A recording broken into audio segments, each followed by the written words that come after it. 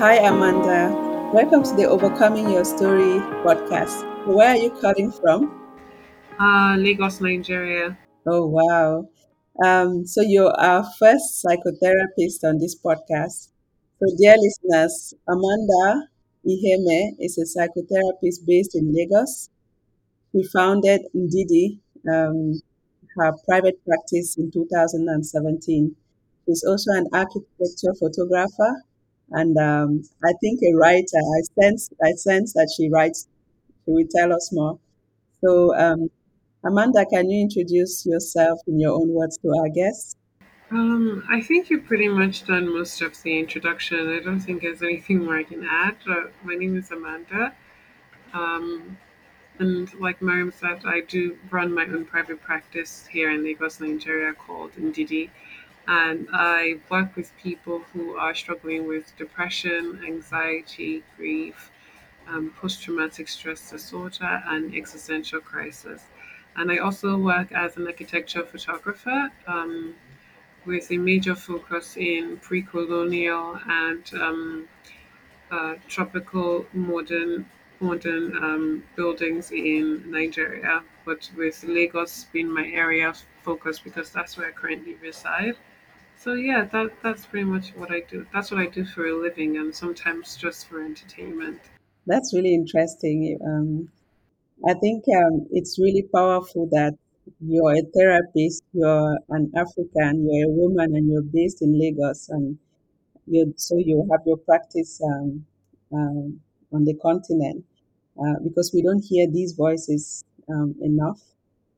So, how did you decide on this career? How did you decide to become a therapist coming from a Nigerian family? So it wasn't really my first choice. I'll be honest. My I was quite interested in like how the human mind works, and when I was in school, a classmate of mine had died from brain tumor. So I just said to myself that I wanted to go to UI to go study um, what's it called neuro neurosurgery. Yes. So I was gonna go study neurosurgery, but after some time, my father asked me, he was like, that if you don't get neurosurgery, what other option do you have in terms of what you'd want to do? And I thought about it and I realized that, okay, if I don't get neurosurgery, I can always do psychology. So I didn't really have much of a thought of what it was at the time. It did sound interesting because I had been given some brochures from my father to look at schools. And I think I remember one time reading about the course psychology and how it's like about human mind, human behavior. And it seemed to be the next best thing to, well, physically opening a person's head and being able to understand why they behave the way they do or think the way they do is like it's a good switch. So I decided I was like, okay, fine. If I don't get neurosurgery, I'll do psychology. And so I went to school. I did my bachelor's at the University of Cape Coast in Ghana, and I was in school for about 3 years because the course is 4 years. And by my third year in school, I was very convinced that this was definitely an area that I want to specialize in because of how aware it made me, not just about myself, but also about the people around me and understanding the reason why we behave the way we do. So it was very insightful. And then I said to myself, like, I really enjoy this. I can see myself doing this for a very long time. And from my third year in university, I just sort of knew that this was what I want to spend a lot of time doing. I eventually wanted to have my own clinic or hospital, as I termed it at the time. So, and I initially wanted to specialize with kids, but my family helped me see that there was more opportunities if I decided to like be a clinical psychologist than a child psychologist, especially for a country here like Nigeria where therapy was not exactly very it's not widely appreciated or even understood. So yeah, that's pretty much it. So you had your father, you said, and people around you who could help guide your choice and see what it could lead to, like your studies could lead to. Mm, yeah, pretty much. I did have a good support system for that. Yeah, that's amazing. Now, shifting gears because I talk a lot about trauma on this podcast and in general in my work. Um, can you? I found videos that you made about childhood trauma, the effects and how we heal, and they were really, really insightful. How come you specialized in this? Is it because from your own personal history, or just from what you saw your clients needed? It's a mixture of both. It's personal histories because growing up, like my childhood, and I can't say like it's the same thing for my siblings because children don't always have the same level of resilience, and or neither do they all have the same interpretation of the experiences that happened to them. But for me, growing up was quite traumatizing. There are some experiences that were very emotionally overwhelming and consistent and persistent over time that made growing up quite difficult for me and depressing too. So I did have an emotionally tough childhood. And I recall being just quite miserable and sad as a child, especially growing up when I got to my teenage years. I just felt a lot of negative energy towards myself and self hate and stuff. So, and which was part of the things that psychology as a course helped me during my third year. We did a course that specialized in child psychology, and from doing that course, I was able to understand a bit more why I felt the way I felt and how the way I felt could have been avoided or managed better when I was growing up, and even just a bit more insight into why I react the way I react. So it helped me understand or gain some insight into my own trauma. But then what you study in school is different from practice. So after I had to deal with my own trauma. I had to, at some point, when my depression got really severe, I had to take care of myself because I was in Nigeria at the time and I couldn't get proper mental health care. So I had to take matters into my own hand. So from being able to sort of heal myself and having the qualifications for it and understanding from personal experience, that was when I realized, okay, if I have all these skills, then I definitely know how I can help other people. And looking at the similarity in the experiences I had in my own childhood and that other Nigerian kids had, because if you bring Nigerian children together and tell them to talk about their childhood, the trauma is the same: the physical abuse, the verbal abuse, the emotional abuse, the spiritual abuse. You'd find the similarity in all their stories. So when I found like, okay, a lot of you have the same challenges that I had, and I was able to overcome. So I think that what I can do is like, since I have this knowledge and skill, I'm just going to use it to help people. And I really want to help people. I genuinely am interested in just helping people get better and have like a happier, fuller, more open and honest life. And being able to give that to myself showed me like it was possible and that it really is a good thing and a good way to live life. So yeah, so because of these two reasons, my own personal experience and then also from seeing that there is a necessity and a need for it, I was able to like, decide to help people. Yeah, thank you so much for sharing that with our listeners. You mentioned how if the challenges you went through had been managed differently, maybe they wouldn't have had the impact they had on you. Because not what I understand from it is that not all traumatizing experiences can transform into trauma. It's the way they are dealt with. And in the context we live in, there's not much space to have these conversations about emotions, about especially for children. Is that what you also see? Yes, and it's even just acknowledging that kids are kids. Because, for example, now people here justify beating kids. They beat children like sometimes like they're animals for the less of things, and they justify it. But when I ask them the same question, okay, fine. If you, as an adult, if you were walking across the room and you probably hit something, broke something, or you were playing with something and it crashed on the floor, would you beat your friend like that? Would you like just descend on your friend and beat them? And if someone hit you like that, you'd call that abuse. You'd complain about it. You'd say it's not acceptable. So why is it that something that is not acceptable to you as a grown adult who has the ability to defend yourself, you think it is okay for you to do it to a child who is very vulnerable, does not have the level of intelligence, awareness, or insight that you do, and is being met and you're saying, okay, it's okay. So you're saying it's okay to abuse vulnerable people, but it's not okay to abuse people that are not vulnerable. So I'm like, it's it's just like, yeah, that's something that just keeps running through my head. It's like you know it's not an okay to do things to do. So why do you do it to kids? Like why do you hit children? How is that a form of discipline when you create a sense of fear around yourself when it comes to kids? Yeah, I that resonates deeply with me. You talked about how when kids come together or Nigerian, they talk about their childhood, and there are many similarities in the abuse they go through. That's what I was talking about, the silent epidemic of trauma, because it's as if it's normal for people to go through these things, and actually they have consequences.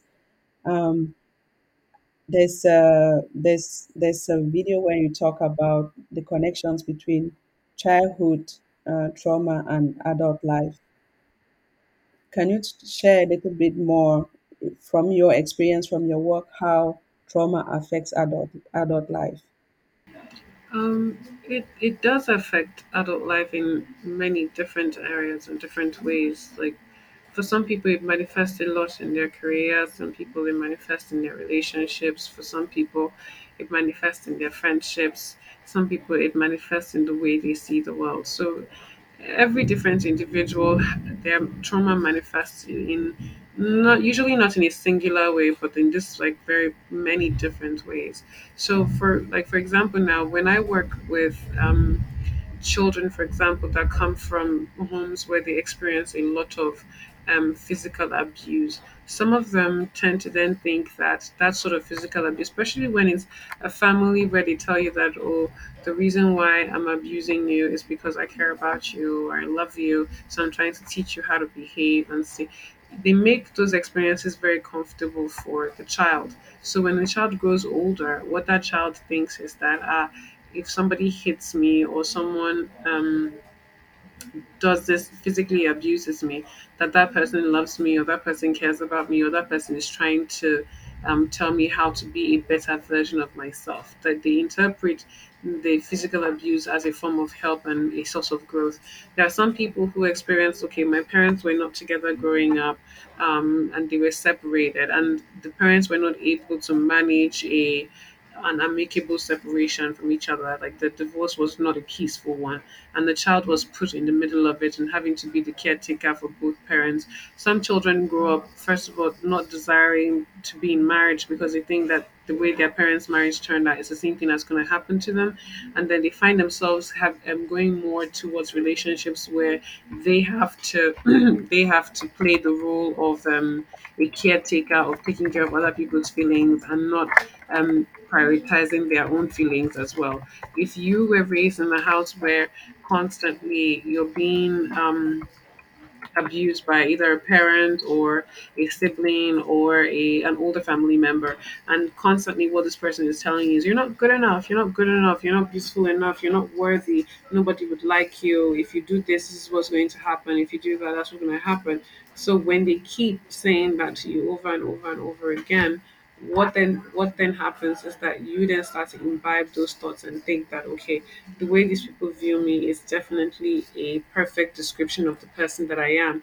And then when you become an adult, your self esteem and your self worth and confidence is affected because then you start to see yourself as less than. You start to see yourself as not good enough. You start to see yourself as, oh, okay, that I'm ugly. I'm not worthy. People wouldn't like me. And because of that, you don't open up yourself to new relationships. You don't know how to talk to people. You're not friendly. You don't know how to sustain or maintain relationships that you form, and it affects even the way you work, how you deal with your clients, how you talk to people in your marriage, in your relationships. You're probably just cold and callous because you continue to carry on that feeling of I am not good enough. I am not good enough inside of you. So really, like the way you are raised as a child, what your parents give to you is literally the foundation that you end up building for the rest of your life. And parents who don't take up the time to heal their own trauma end up just passing that on to their kids and affecting them in such a negative way. So yeah. Yeah, thank you so much, because I totally agree that without awareness, we just recreate these cycles, and we don't even know we are recreating cycles. We just pass it on, and there's so much shame too around trauma, and And I think it stops people from seeking help because they think the problem is them, right? That there's a defect with them, or everybody's thriving, everybody's doing well, and they don't get it. Can you talk to that? That's something I struggled a lot with. The shame is it really comes from like the culture, to be honest, that lets makes people think that these negative things that are happening to you, it's okay and it's normal for it to happen. Why are you making a big deal? So your father beat you. Me, do you know what they did to me when I was a child? Like, do you know how much I suffered? Your parents are abusive. Oh, don't why are you complaining about it? That's how parents are. You should appreciate them. You should be grateful you even have parents in the first place. That's your family. Family never leaves family. Family must always stay. Even if family is literally breaking your life apart and making you miserable and causing you to hate yourself, they are still your family. So you need to maintain your relationship with family. So it's like the culture does not allow you to fully express your pain. It's like you expressing discomfort or pain in any way is like, why are you doing that? Why are you complaining? You shouldn't be complaining at all about anything. Like everything is fine. And even if it's something worth complaining about, just complain about it. The moment the person says they are sorry, just let it go. You don't have to keep dragging it. So there's no proper processing of the challenges that the person is going through. There's no healthy dealing with of the problem. Rather, it's to ignore, pretend it didn't exist. Kind of like how the Nigerian government treats Nigerians, for example. Something really bad happens, people complain about it. They then say to you, "Oh, don't worry, we will fix the problem. Just ignore it, ignore it." So it's like the idea that something could be distressing, or someone could be hurting another person, or something dissatisfying could be happening. You're not allowed to complain about it, especially when it's emotional. Don't complain about it. Just keep quiet, suppress it, pray about it. Your God will provide. Just keep quiet. Don't make too much noise about it. But if you do, then why you're trying to bring discord, you're trying to make other people unhappy, you're trying to bring problem into the family or the relationship. So it's like you're not really allowed to do it because people don't want to take responsibility for their own actions. They don't want to take responsibility for their behavior, and they don't want to be accountable for the shit that they've done. So because of that, they rather tell you to keep quiet, don't talk about it, rather than complain and hold somebody else accountable.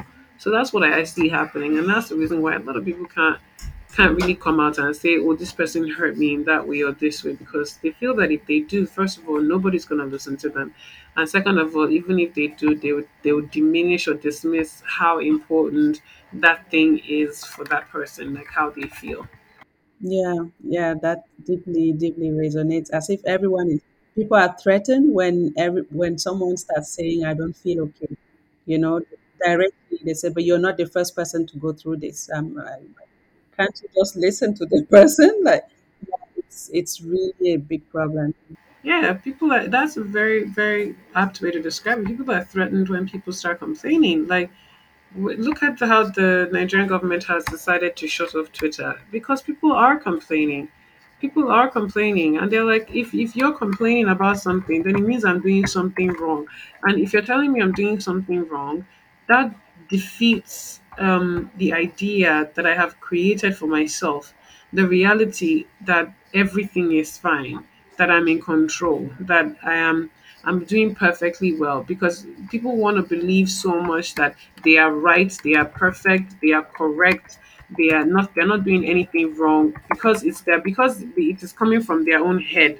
So they think that, okay, because it's coming from my head, everything is okay. So it's like, no, it's not. Like you could be making a mistake, and it's okay for people to complain and say that they're not happy with something, because that could let you see things that you're not even aware of. So yeah. No, that's really very important. And I think even the same dynamic you're describing for the state goes for the family, for the parents, the adults, and the children, because they just in our culture is that the adult knows everything, which is not true. And if we are open, we can learn so much from kids. I have three daughters. They're growing up in Canada. I grew up in Cameroon, so if I'm open, I can learn so much from them because they're growing up in a new context, in a childhood that I didn't have. So I cannot say I know everything what they need. No, I need to be learning along the way with them, and we just have to keep that open mind. I saw you on a on a TV show where you were talking about raising awareness on mental health. So, how have you seen that in your 4 years that you've had your practice? Have you seen a bit of a difference with awareness about the importance of mental health? Definitely has changed. Like even when I read the news now, about people's lives, there's always that mention of, oh, the psychological effect of this, like the psychological, and I'm like, okay, okay. Look at all of y'all saying psychological, like, all right, go Nigeria. Like it's really nice to see that people are paying attention to it. Even during this pandemic, there was all of that consideration of what is the effect that the pandemic is having on people's mental well-being globally and also locally. Now, in Lagos, of course, the conversation is louder in Lagos. Other parts of Nigeria, I'm not particularly so sure. So, so yes, it's getting better. Like we still have a lot of work to do, and we do need the government to rally behind us and say, okay, this is good for the people, because they have a louder reach when it comes to the people than we as individuals will ever have. Like they have a closer contact with the people. So yeah, we definitely do need the government to rally behind us. But apart from them doing that, we are also doing our best. And I think a lot of the credit in terms of um, the growth of mental wellness has to be given to the already existing structure that we had, and especially to the NGOs that have taken it upon themselves to educate people and to go into places that we, the practitioners and the doctors, do not have either the time or the access to go. Because I'm sitting in my office, working with clients on a day to day basis. It's not that often I'll have the time to get up and say, okay, I want to go and run an outreach in Makoko, or I want to go and run an outreach somewhere in Ikeja, or I want to go to Lekki and run an outreach about mental health. So I may not have the time and the access and the awareness. I'm sorry, not the awareness, the time and the access to do that. But with this lack of better organizations, they work with people in the grassroots level. And that is so important in terms of dissemination of information and creating mental health awareness. And people grassroots level, middle income earners, low income earners, and even the high net worth people, they are the ones who really allow create that space for a lot of people to just ask questions that we do not have the capacity to answer at once. So when they do the work, all of that conversion then becomes, where can we find a therapist? And they are usually the first point of call that a lot of Nigerians go to when they're looking for mental health care, is to go to these NGOs, and the NGOs refer them to us. So a lot of the credit when it comes to like the mental awareness that I've witnessed over the past 4 years, I'd say this and I'll say this over and over again. It really does go to the NGOs, honestly, and then to the young practitioners who have now come up and taken up that mantle and said, I want to be a therapist. I see the necessity. I want to be a counselor. People reach out to me often asking, Amanda, okay, I didn't study therapy when I was in school, but I want to be a counselor because I know that I really genuinely want to help people feel better. I want to help take care of people. So yeah, so it's like there are people like we're not 100% there yet. We're not even close to 100%. So I remember telling I was talking to on a different podcast, and I said that I choose to see it as Nigeria is a country that is now becoming mentally aware, not a country that is not mentally aware, because you cannot say that we don't know anything about mental health. We're now in the beginning stages of learning about it, and it's not moving at the speed we would like it to, especially during these times of 2021 and 21st century. Things are moving faster, but here in Nigeria, the good information isn't moving as fast as it needs to. But that does not mean that we're not making any moves at all whatsoever. So the little progress we make, the more people that are showing up for therapy, the more people that are asking for specific kind of care, the more people that are showing up for support groups, all those people that keep showing up, they consistently um, remind me that there are people who need help. There are people who are genuinely looking for help, and there are people who are looking for good places that they can go to get the kind of help that they need. So there is a necessity, that there is a need for the work that I do. So it's not moving fast, but it's moving, and those little steps are important. And even if it's only just like 10 Nigerians that we're able to save, those 10 Nigerians matter. I hear the importance of that awareness, that education before people get the help, because sometimes without awareness, you don't even know what's happening to you seriously. It's just chaos, right? And when people have the right information, maybe they go to those NGOs and then they get information on why they are not feeling okay, then now they know, and then they get guidance to know that, okay, the next step is to go see a therapist, and then they come to you. I really like that. I hope this grows more and more in the coming years. So, with regards to young women who come to you, because this podcast is geared towards young Black and African women, like what kind of why do they come to you? Like, what kind of issues do they struggle with? So they come with very diverse issues. They're just thinking about it, I'm like, hmm, very diverse issues. Some people come in with challenges with, let's say, their body image, trying to learn to love themselves. Some people come in with relationship problems, trying to, just learn how do I have a healthy relationship? Is this good for me? I want to communicate better. I want to make better choices. Or a lot of them come with the desire for self awareness. That's one thing for sure. They come with a desire to want to get better and to know who they are as individuals, just to know themselves, not to lose themselves, to deal with the trauma from childhood, to learn to love them. So I think I get a lot of self awareness requests. Um, and then the usual treating, and also because I specialize in treating depression and anxiety, I get a lot of those. Okay, people who are suffering from depression, women that are suffering from anxiety, but in the end, we all come down to the same place, and it's a lot of women just want to know who they are. I want to know who I am. Why do I feel the way I feel? Why do I think this way? How do I deal with my relationship with my parents? My father wasn't there. My mother, I don't have a good relationship with her. How do I navigate that? What am I supposed to do? How do I survive and become independent? What kinds of relationships should I go to? I'm trying to heal from a breakup. Someone broke my heart. This was the way our relationship worked was, and I just, how do I make it better? How do I choose a better partner after this happened? So yeah, they come with a myriad of different issues.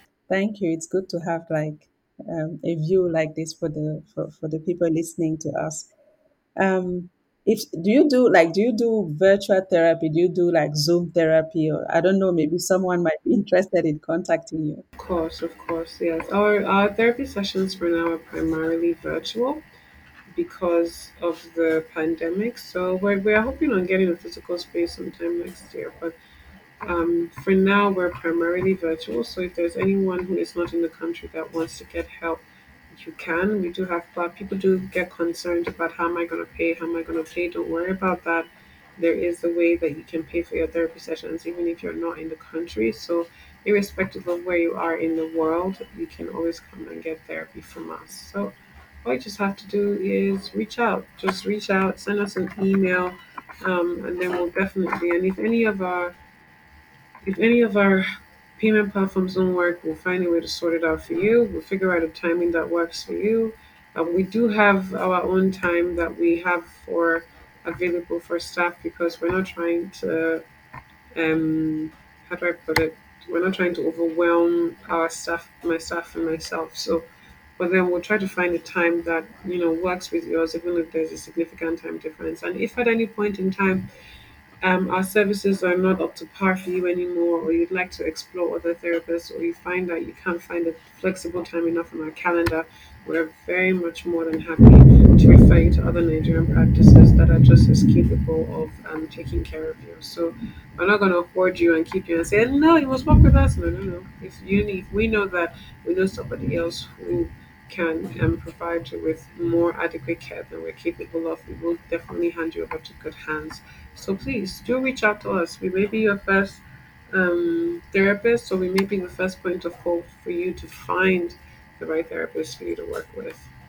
Oh, that's amazing. Can you just remind like the platform and the email? The name of my practice is Ndidi. That's Ndidi, and that's D for dog. And if you want to find our website, it is ndidi.me. That is ndidi.me.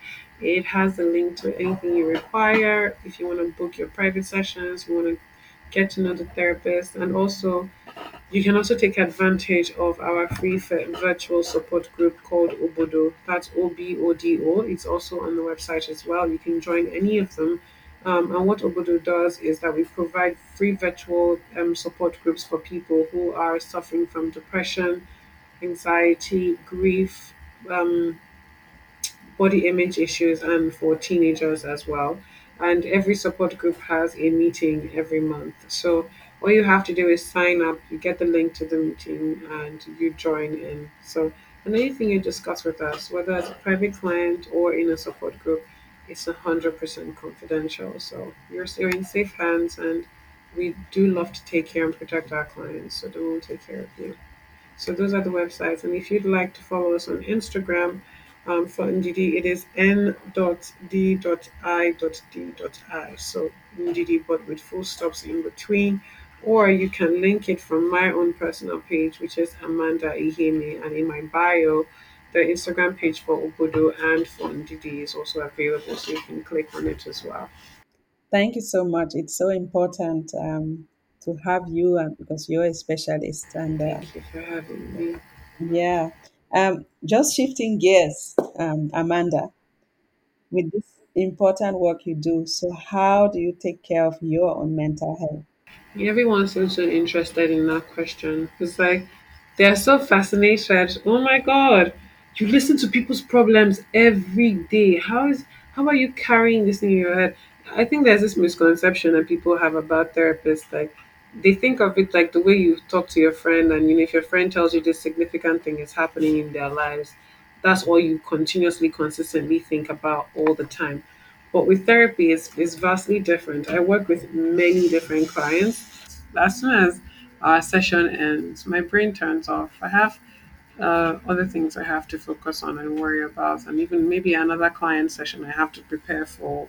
And I also have like my own personal life. So I've learned over time how to separate my personal life from my professional so that I'm not too empathetic. And I call it like empathy with boundaries. So it's like I'm empathetic for the period we're in therapy, but once I'm like, okay, have a nice day, that's it. My empathy button turns off because I have to be empathetic for somebody else. I need to hold space for another person. So I can't keep carrying the heaviness of yours with me. And it's like just knowing, having that awareness that just because I am empathetic does not mean that it is my problem.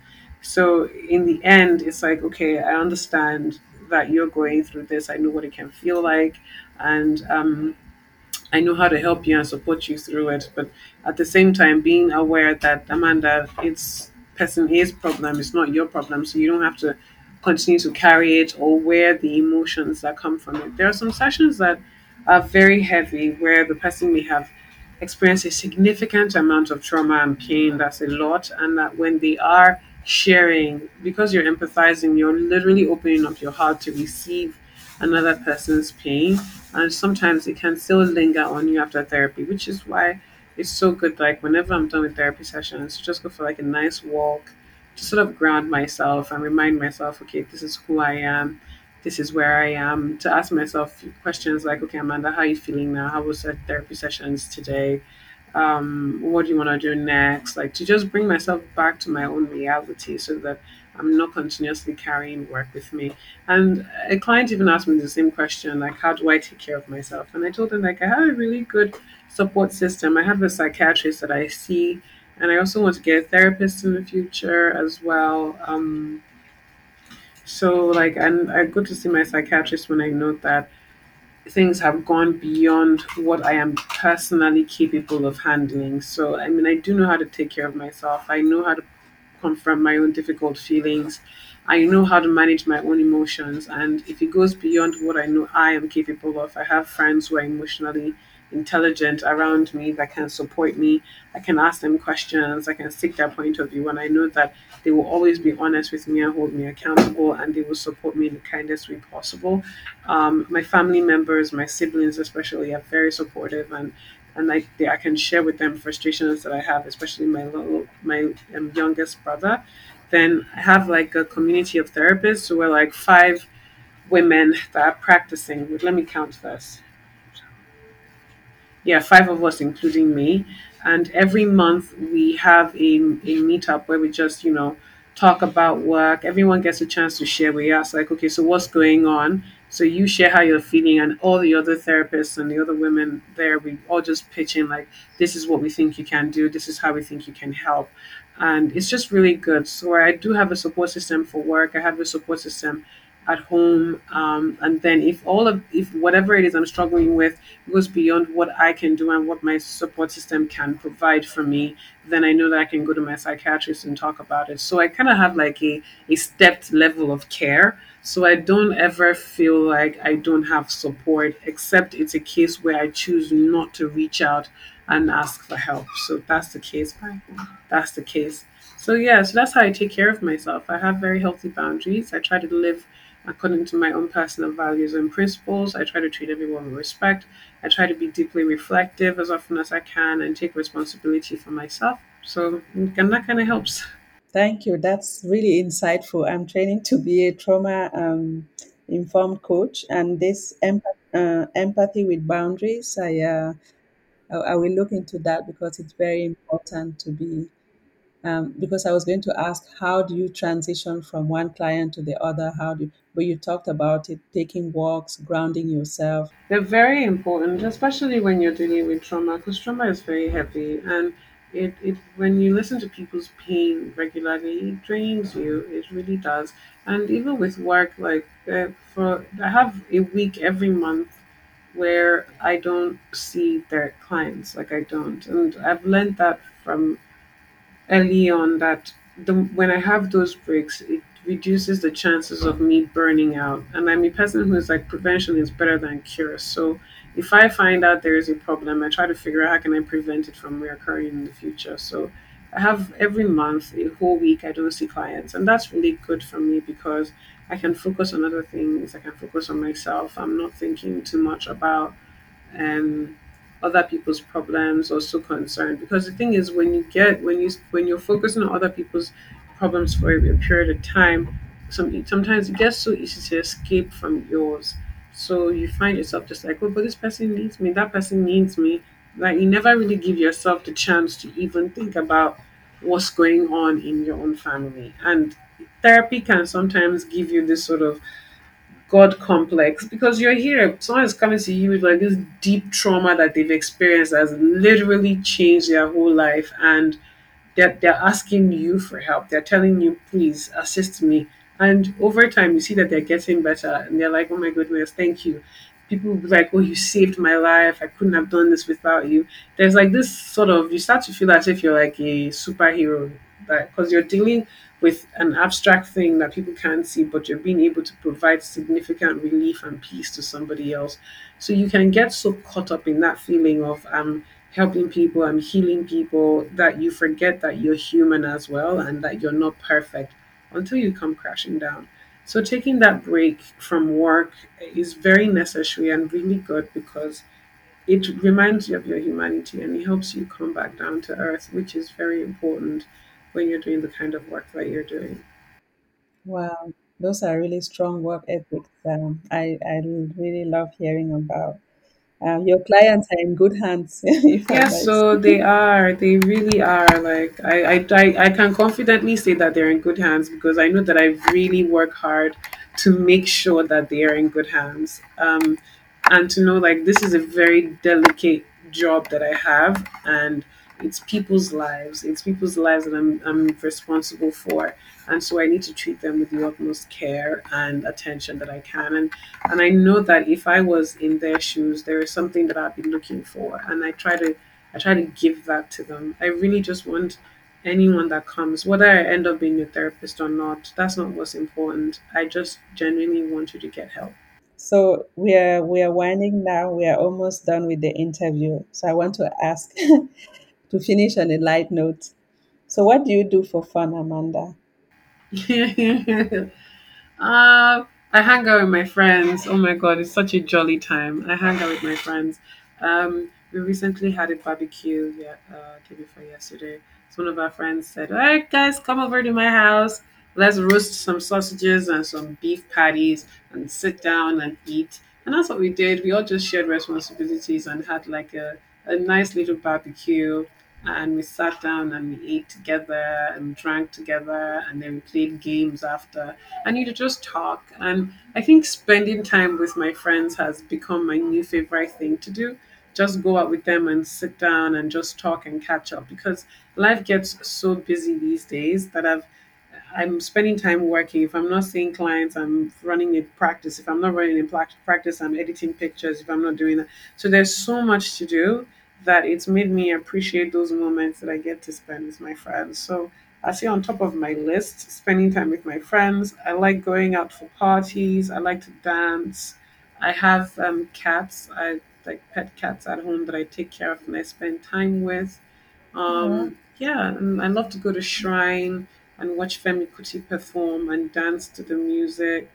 oh, Yeah, I do.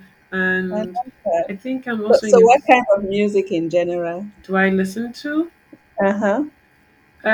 So I do. I like Femi Kuti's music, Hmm. but I am more inclined to listen to not pop music, but more like folk music, European folk, singer songwriters. What else? How do I? There's a term for this. I don't know how to describe. There's a name for it. I can't. Synth pop. Yes, that is it. I like synth pop. I like folk music. Sometimes I like Nigerian music. It's not exactly my thing. It's a lot of Basbos, Duduke. So it's sometimes it's nice to listen to them at the club for me, but or at a party. But then on my own to say I want to go and find Davido is not gonna happen. So except I'm in like in a dancing mood. So I like Wizkid sometimes because he has like cool music. So I kind of like things that are a little easy to listen to. Some Indian songs from Indian films I've watched, some Korean songs from some Korean series I've watched. Um, I like, what else again do I like? Ghanaian music as well, because I schooled in Ghana for 4 years, so I do listen to some Ghanaian pop. And I think yeah, that's mostly it. That's mostly it. A very rich taste. I like hearing Thank about that. you. Thank you very And much. yeah, so yeah, just what was the last book you read? That's for my own personal curiosity. Okay. So I think the right question is, what are the books I am still reading? Because the thing Oh, okay. about the way I read books is I don't subscribe to the concept of you have to read 30 something books in 1 year. That's a whole bunch of bull to me. Like, so people who go for those views, I want to read 12 books in 6 months. I'm like, kudos to you. That's really great. But for me, nah, I think that I like to take time to read my books to the point where there are some books I've been reading for like 2 years. Oh, I know. what kind of book is that? Yeah, there are some books. So the kinds of books I read are there are more nonfiction. So I'd read like biographies, but I'm not really that big on them anyway. Mm, I read a lot of books on philosophy, spirituality, psychology, and just general human behavior. So currently, the book I'm reading, one of it is Childbirth and the Growth of Love. It's a very old book that was written in the. Let me see if I can find the name of the writer. It has to do with how the child forms affection after being born. Then there is the second one is dreams and nightmares, because I'm quite interested in dreams and people's like what is the meaning of a dream, and I find this question comes up, especially during therapy. to analyze people's dreams as a way of helping them to understand the state of mind that they're in. So people bring their dreams to therapists, like, I've been having this recurring dream over and over and over again. And what does it mean? How do I interpret that? Then I'm also reading Figuring. So, Figuring is by Maria Popova, who is one of my favorite writers. She currently has this blog called Brain Pickings that I engage with frequently. So she had a book that she released in 2019 called Figuring, and I got it when it came out, but I only started reading it this year. Yeah, this year, 2021. So yeah, so I take my time to read books because um the thing I think about books, the books I read, is that by the time I read like a chapter, there is a need for me to carry that information from that chapter into my real life. So I need to now for it. So I'd read it and then try to process it and make sense of it in reality and then come back to the book. So I'd read, I'd go out, I'd live, I'll come back to the book. I'd read, I'd go out, I'd live, I'll come back to the book. So because of that, sometimes the process of living might be a week, 2 weeks, maybe a month. I could have like a whole week where I'm just reading the book back to back and have a whole month where I don't touch it at all because I read a particular line in the book and that line was so profound that I need to figure out what does that really mean and really explore my own understanding of it. So, and then in the process of doing that, I probably get carried away by something else before I then come back to the book. So I have no qualms with reading a book for a year. So those are the three books I'm reading. So maybe by next year I would have finished reading at least one of them. I don't know, but yeah, currently those are the books I'm reading. Oh, I love that. I also read several books at the same time, so I Ah, really, nice, nice. yeah. Thank you so much, Amanda. This was an amazing conversation. Do you You're have very welcome.